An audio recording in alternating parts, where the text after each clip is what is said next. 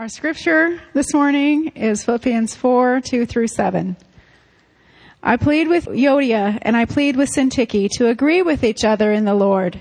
Yes, and I ask you, loyal yokefellow, help these women who have contended at my side in the cause of the gospel, along with Clement and the rest of my fellow workers, whose names are written in the book of life.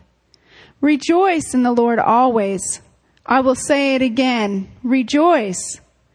Let your gentleness be evident to all. The Lord is near. Do not be anxious about anything, but in everything, by prayer and petition, with thanksgiving, present your requests to God. And the peace of God, which transcends all understanding, will guard your hearts and your minds in Christ Jesus. Thanks, Stephanie. Morning. I want to begin this morning by reading a statement from the elders to all of us. In recent days, there's been a lot of controversy and conflict in America over the white supremacy movement and the alt-right. Some in our own church body have been verbally attacked by some of these same people because of our commitment to love and minister to refugees. It may not need to be said, but the elders of Cole Community Church wanted to state very clearly that we condemn white supremacy and the alt-right and such racist attitudes and groups as unbiblical and contrary to the gospel. And in fact, we condemn any movement or action that contradicts the biblical message that every human being is created in God's image and is equally loved by God.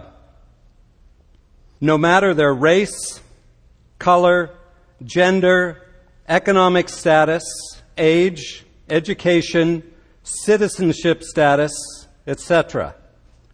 We proclaim the true dignity of every individual from conception through old age. And we stand against anyone, whether politically to the right or the left, that would treat another human being with less than full respect and compassion. The gospel breaks down all barriers that people might use to divide us and makes us one in Christ. And Jesus calls us to love all people equally by His power and through His Spirit. Therefore, we at Cole stand with all the minorities and powerless in our society who are now fearful of being targets of hate and intimidation. Regardless of the response of others who may call themselves Christians, may we here at Cole always live out love and truth in a way that breaks down the barriers that our world uses to divide us. Amen.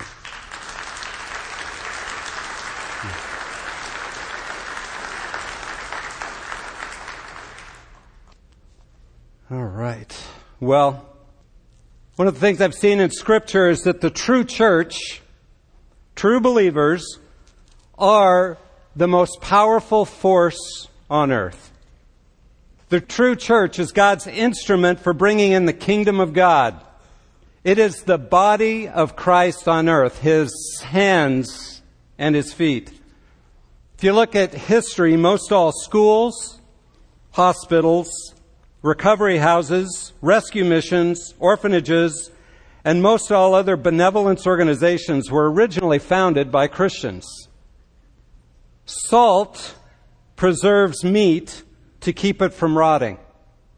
Jesus calls us the salt of the earth to preserve it from self-destruction.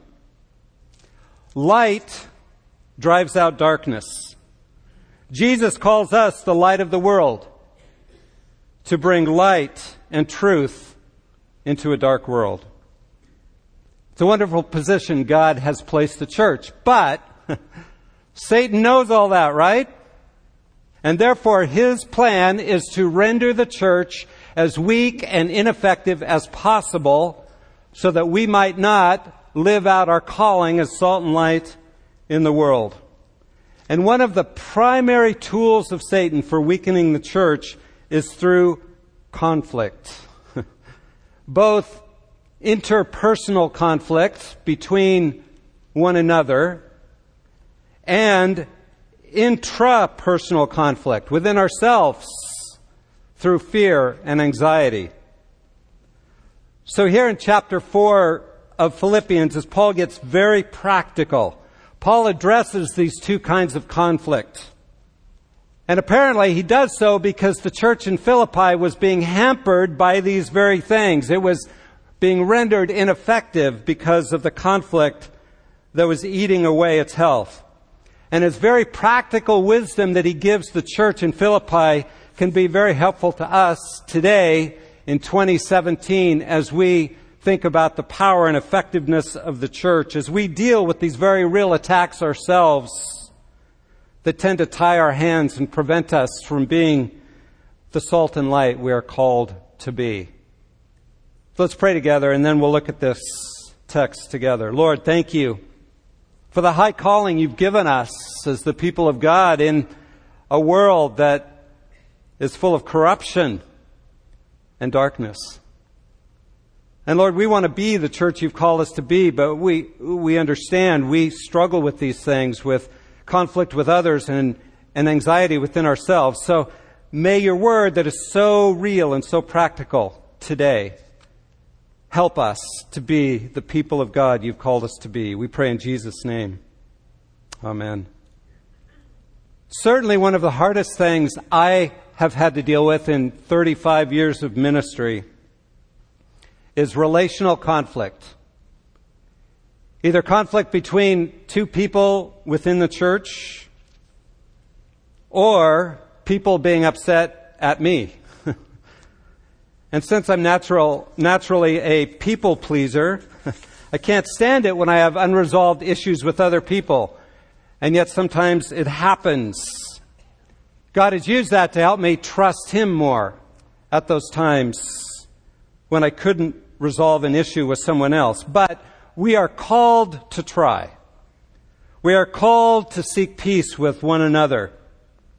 Because as I've said, conflict harms the body of Christ. It weakens it like a virus, which maybe attacks a few cells, but it begins to spread, and the whole body, physical body, gets weakened by that virus. So a conflict between two people can affect the whole body of Christ. Now, let me say that to resolve conflict isn't easy, and as Romans 12, verse 18 says, as far as it depends on you, be at peace with all men. It always takes two parties, right?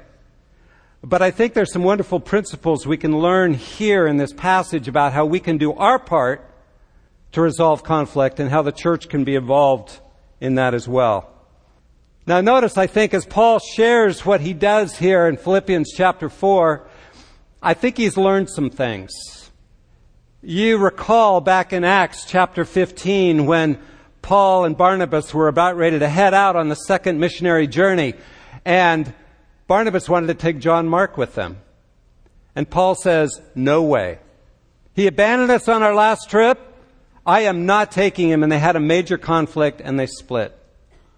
Now it's 10 years later as Paul is writing this book of Philippians, and I think he's learned some things. I think he would have responded differently to Barnabas if he had been as mature as he is with what he shares in this book in Philippians chapter 4. Notice how he begins right away. He says, I entreat Euodia and I entreat Syntyche to agree in the Lord. See, I think as he comes to this passage, Paul is seeing this conflict between these two women as something that is harming the church in Philippi, keeping it from being the church it was called to be. In fact, I think the entire book of Philippians is kind of pointing towards his dealing with this issue that was hurting the church. So now Paul confronts it directly. Now, who were these two women? Sometimes we think about a couple of women having a conflict. You know, they were arguing over the color of the carpet in the foyer or something. Well, we aren't told what the conflict was over. We don't know what they were arguing about or what the problem was that was creating conflict. I think it was probably much bigger than carpet color. But what we do know about these two women is that they were leaders in the church. They were important people to Paul and to the church in Philippi. They were co-laborers with Paul, he calls them. He treats them as equal in the ministry of the gospel. He says they're co-laborers and fellow workers in the gospel. As one commentator put it, these were two magnificent women. Important women.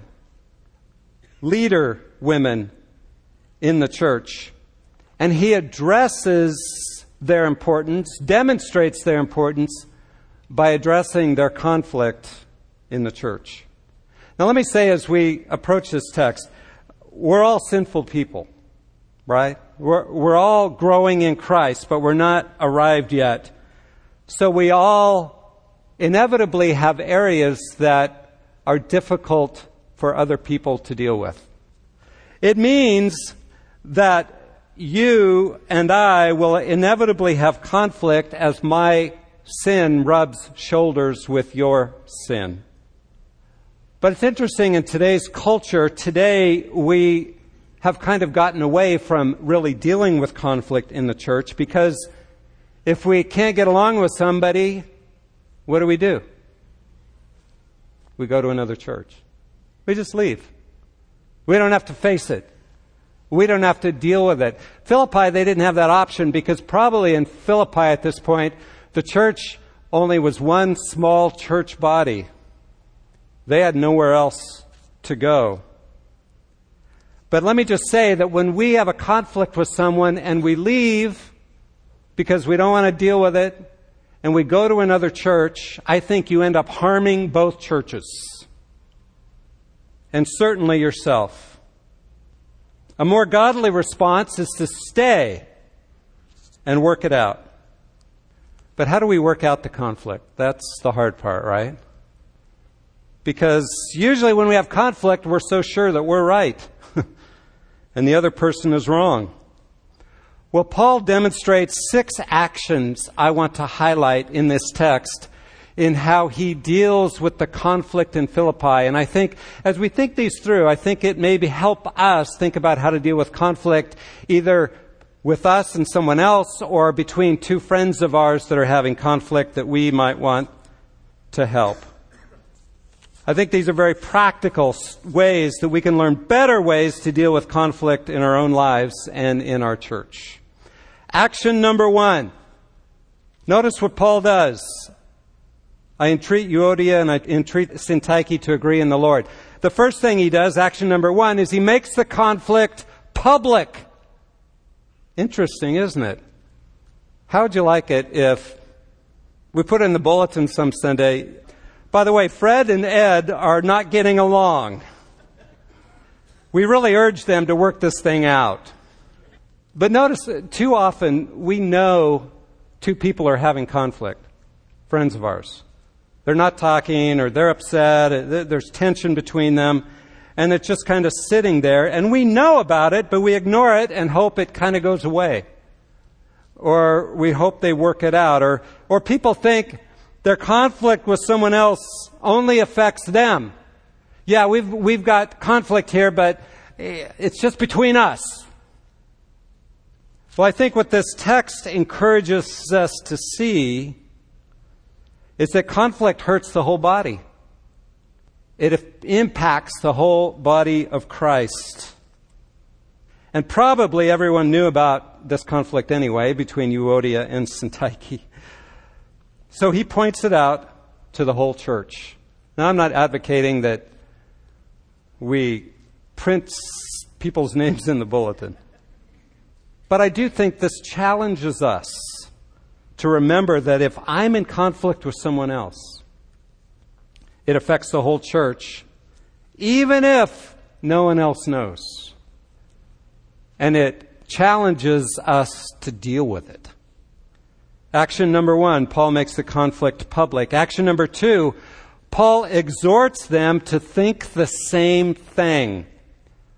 I urge you, Euodia and Syntyche, to agree in the Lord, is how it's translated in my translation. Literally in the Greek, it's I encourage or exhort them to think the same thing. What does he mean by that? Does he mean that, okay, one of you has to give in and agree with the other person, whatever the issue is? I don't think that's what he's saying. I don't think he's saying that they have to agree on the particular issue, but that they see beyond the issue to what they can agree on. The bigger, more important issues of the gospel. Think about our joy picture up here. Hopefully you can all see that it's puzzle pieces, right? And I kind of picture this as Yodia and Syntyche, they're looking at their own puzzle piece with their face on it. And they're saying, you know what? Mine's more important than yours. No, my puzzle piece is more important, or my theology, or my idea, or my opinion, or whatever it is more important than yours, but all they can see is their own puzzle piece. And they disagree on it. And I think what Paul's exhorting them to do is say, no, you need to see that your puzzle piece is just part of something far bigger. And you are an important part of the whole picture, but stop focusing on just your piece and see the bigger picture of which you both are part of, Euodia and Syntyche. That you can agree on. That is what I want you to think the same thing about. Action number 3. Paul says this in verse 3. Yes, I ask you also, true companion. We don't know who that was. Some people think it's a name, Loyal Syzygus. We don't really know who this person was. All we know is that Paul is asking this person to come alongside. Help these women who have labored side by side with me in the gospel, together with Clement and the rest of my fellow workers whose names are in the book of life. Paul says, loyal companion, help them. Come alongside and help these women. What does that mean? Well, he uses an interesting word for help here. Paul could have used a variety of words, but the particular Greek word he uses is one that's used in Luke chapter 5, verse 7, where the disciples have been fishing all night. And they are exhausted. And Jesus, standing on the shore, says, hey, put your net on the other side of the boat. And they're like, yeah, right. Total waste of time. We're the fishermen. You don't really understand fishing. The other side of the boat's not any better than the one we've been fishing on, but okay. They put the net out. The catch is so great, they can't haul it in, and so they call for the other boat to help. Same word as here. And so when I picture, he says to Loyal Syzygus or whoever it is, the loyal companion, come help these women. It's this picture that the women are stuck in this conflict and can't seem to work it out. It's just gotten too big for them. The net's too full. They can't pull it in. And so he says, loyal companion, come alongside them to help them get through this conflict that is dividing them and harming the church. They're just too stuck in resentment or in pain or in attitudes that they can't change. It's too big for them to handle. Let me say that what this encouragement is. If you're stuck in a conflict, or you know people who are stuck in a conflict, who can't work it out, then I encourage you to ask godly folks to step in and help you. It's okay.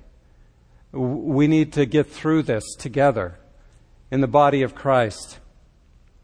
We've had a number of times where we as elders have stepped into conflicts between people to help them through it. Sometimes you just need help. When I was on a missions trip years ago, and I was in Pakistan, and we went there to train native pastors who were the poorest of the poor. They're the lowest caste in Pakistan. The Christians are. It's really a tough place for them to minister. So we went to train them, and we met on this seminary ground in Gujranwala, Pakistan. But when we got there, we just sensed spiritually something's not right here. And as we started asking around, we realized the seminary was not doing very well. They had 9 students in a seminary that could hold many more than that, and 13 faculty. And we thought, what is wrong here? What's happening here? And then we began to hear that 2 of the faculty were fighting. They could not get along, and they would not work it out, and it was destroying. They're already in this place, Pakistan, that's one of the toughest places to minister in the world. And yet, here they are fighting with one another. And we began to see that our purpose for going there was less to train the native pastors than to work it out, this issue, so that the seminary could be healthy and men and women could be discipled and trained through the seminary to impact their own culture. So we spent the week we were there primarily working with that and finally resolving that issue. Sometimes you just need help to work through an issue. Action number 4. Strikes me what Paul does, what he models for us, is he reminds them that they are part of God's big kingdom. Paul reminds them that they are part of God's big kingdom. Notice what he says. He says, that they are co-laborers with me, side by side with me in the gospel, together with Clement and the rest of my fellow workers, whose names are in the book of life. They're written in the book of life. These are believers. These are people that are co-laborers with me. And I like that word co-laborer. In the Greek, it's sun athleo. Recognize that word, athleo? Athlete, athletics. It's that word of, we're on the same team, ladies. What you're doing here is like getting in the huddle for football and one of you goes, I don't like the way you've tied your shoes. Well, I don't like the way your shirt's untucked. And the quarterback says, knock it off. We've got a play to run. We've got a bigger purpose here. Stop worrying about these small details. I understand it's important to you, but there's a bigger picture here. You're part of God's big kingdom. So let's focus on that. Get on board. You are part of the athleo, the team. You're part of His plan to be salt and light in the world, and God's used you before, so let's not waylay what God's doing in your lives, ladies. There's bigger things at stake here. So I like the way he does that. He reminds them, you're co-laborers in a bigger picture. You're teammates in the kingdom of God. Action number 5. Paul exhorts them to rejoice in the Lord always. Interesting, this verse seems kind of out of place, doesn't it? Verse 4. Rejoice in the Lord always. Again, I will say, rejoice. What does this mean? Why does he throw this in there in the midst of all this practical help? Well, I think he's saying, in the midst of life, in the midst of the craziness of life, it's so easy to focus on the issues, right? And keep your eyes on them. And so you're looking at all the stuff that's going on and it just kind of distracts you and pulls you down. And one of the most important things you can do, really practically, in dealing with conflict, is get your eyes on the Lord. Rejoice in the Lord. And see, to rejoice in the Lord means you're looking at what God has done that's good. And I don't care what you're going through. We all go through suffering and difficulty and hardship. But whatever you're going through, you can always rejoice in the Lord. Always, as he says. For the incredible salvation that God has given you. That He died on the cross for you. That He loved you enough. And the Father sent His Son to die for you. And He gave up His life. But He rose again and He's now Lord. You can always rejoice in the Lord for the fact that He's at work in your life, that He loves you, and He's changing you through the things that life is throwing at you. You're being sanctified, you're being changed, and you can always rejoice in the Lord for the hope that you have in Christ, that you will be with Him someday, and not only that, but you will be like Him someday. And see, once you begin to rejoice in the Lord and look at the bigger picture of what you truly have to rejoice in, the issue you have with another person suddenly pales in the perspective of it all. You know what these are, right? Yeah, eclipse glasses. I can't see you at all. You know why? Because these are made to look at the sun. I can barely make out a light or two. But they're made to focus on the sun. But you can't see anything else. You see, to rejoice in the Lord is essentially to say, I'm going to focus on you, Lord, and not on everything else. Essentially what he's saying is put on your eclipse glasses where everything else will fade out of you, and you're looking at him and his glory and his goodness and his awesomeness. Isn't it interesting that we don't think a lot about the sun? We look at everything else. The sun is what illuminates everything. We wouldn't be able to see if it weren't for the sun, but we don't look at it because it would hurt our eyes, right? But we don't even think about it a lot. We think about all the other stuff. But what Paul is saying is, okay, put on your eclipse glasses, look at the sun, focus on him, and everything else just kind of will fade away. Rejoice in the Lord always. Again, I say, rejoice. And then finally, in verse 5, Paul exhorts them to forbearance. Verse 5, let your reasonableness, let your gentleness, some of the translations say, be known to everyone. The Lord is at hand. That word is really the word forbearance. Of course, that's an old word, but it means to put up with. To let it go, to put up with the faults of others because you know that your faults are just as bad. And as he says, the Lord is near. The Lord is coming back soon. The Lord's going to make everybody right. He's going to fix it all. We'll all be like Jesus. The fact that the Lord is coming soon and he's going to set me right and you right, why am I worried about a little issue in your life now? Why am I making that the problem? You see, and he says something interesting. He says, let your gentleness, forbearance, reasonableness be known to all men, to all people.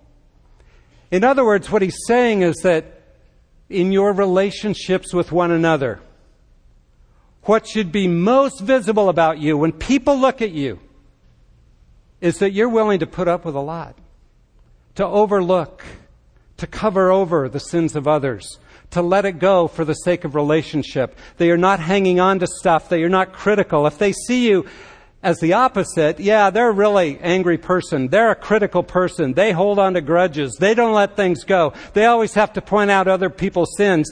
Then you are not living out this verse. But to live out this verse means you just overlook a lot. Forbear. You put up with, you let it go. Is that how you are known? Is that how I am known?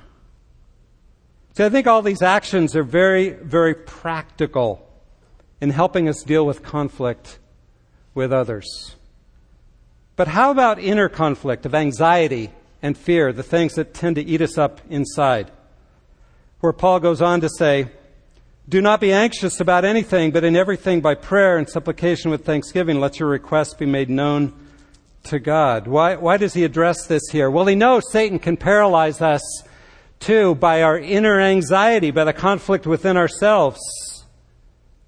I like the quote by Corrie ten Boom where she says, worry does not empty tomorrow of its sorrow. It empties today of its strength.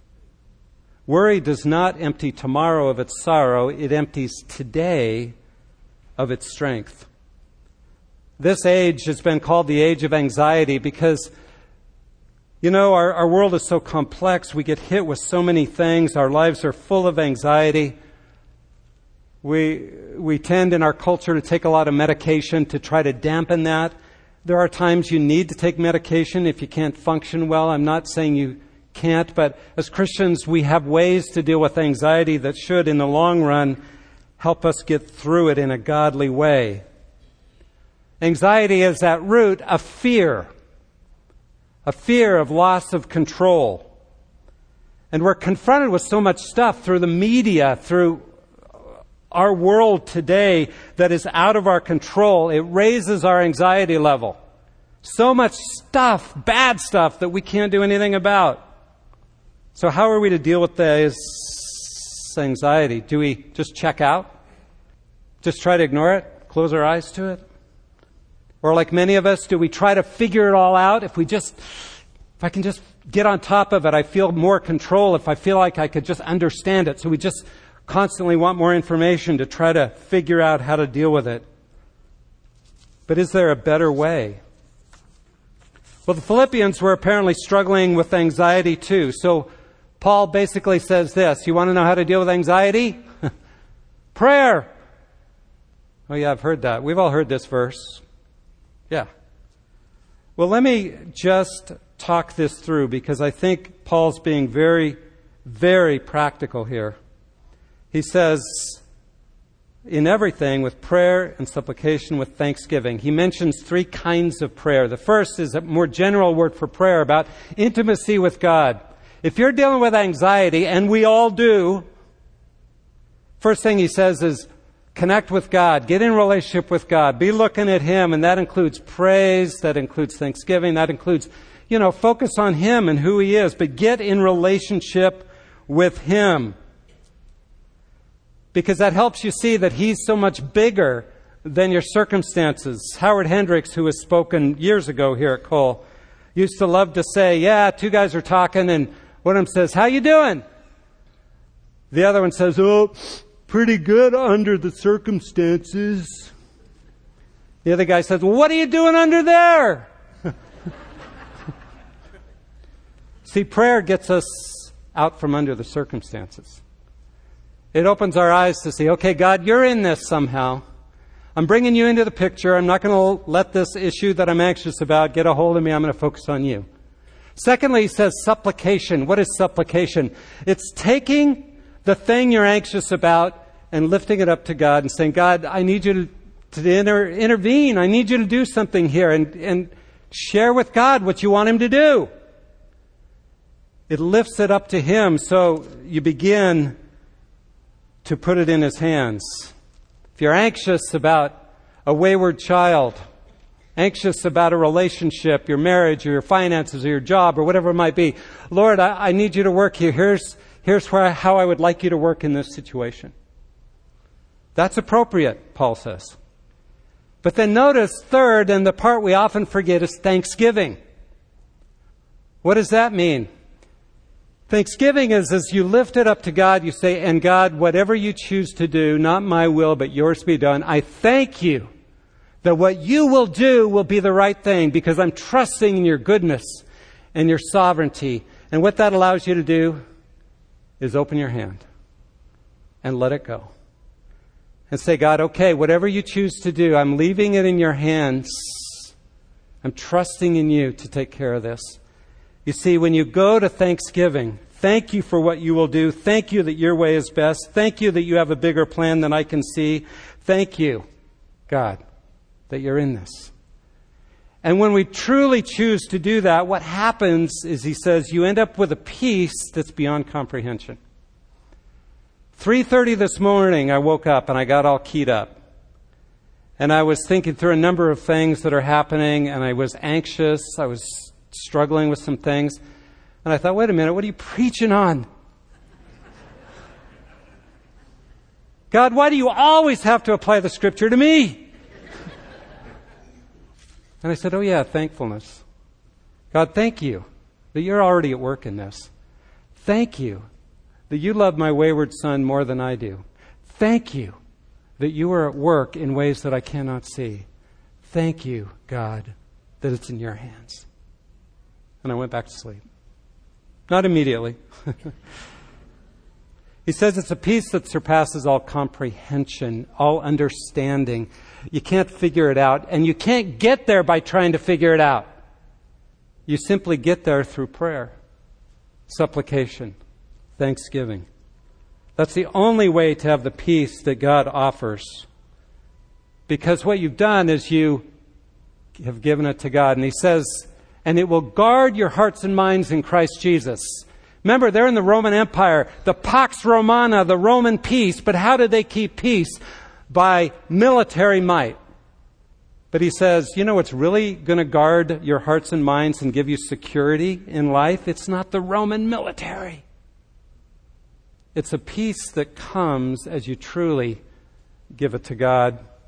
You may have heard this poem before. David Roper loved to used to quote it. It says this, said the robin to the sparrow, I should really like to know why these anxious human beings rush about and worry so. Said the sparrow to the robin, friend, I think that it must be that they have no heavenly Father, such as cares for you and me. The difference of how to deal with conflict with one another or within ourselves. Did you notice the answer's the same? Get your eyes on Him. Put on your eclipse glasses so that you see Him, and in a sense, everything else doesn't really matter once you've rejoiced in the Lord and put the issue in His hands with thankfulness and prayer. Let's pray. Lord, how practical your word is, because these are things we all struggle with. May we live these out as we deal with conflict with one another and as we deal with our own anxiety in such an anxiety-ridden world. May we learn what it means to rejoice in you and truly open our hands to you in thankfulness. Thank you for your love, your care, your presence with us. We pray in Jesus' name. Amen.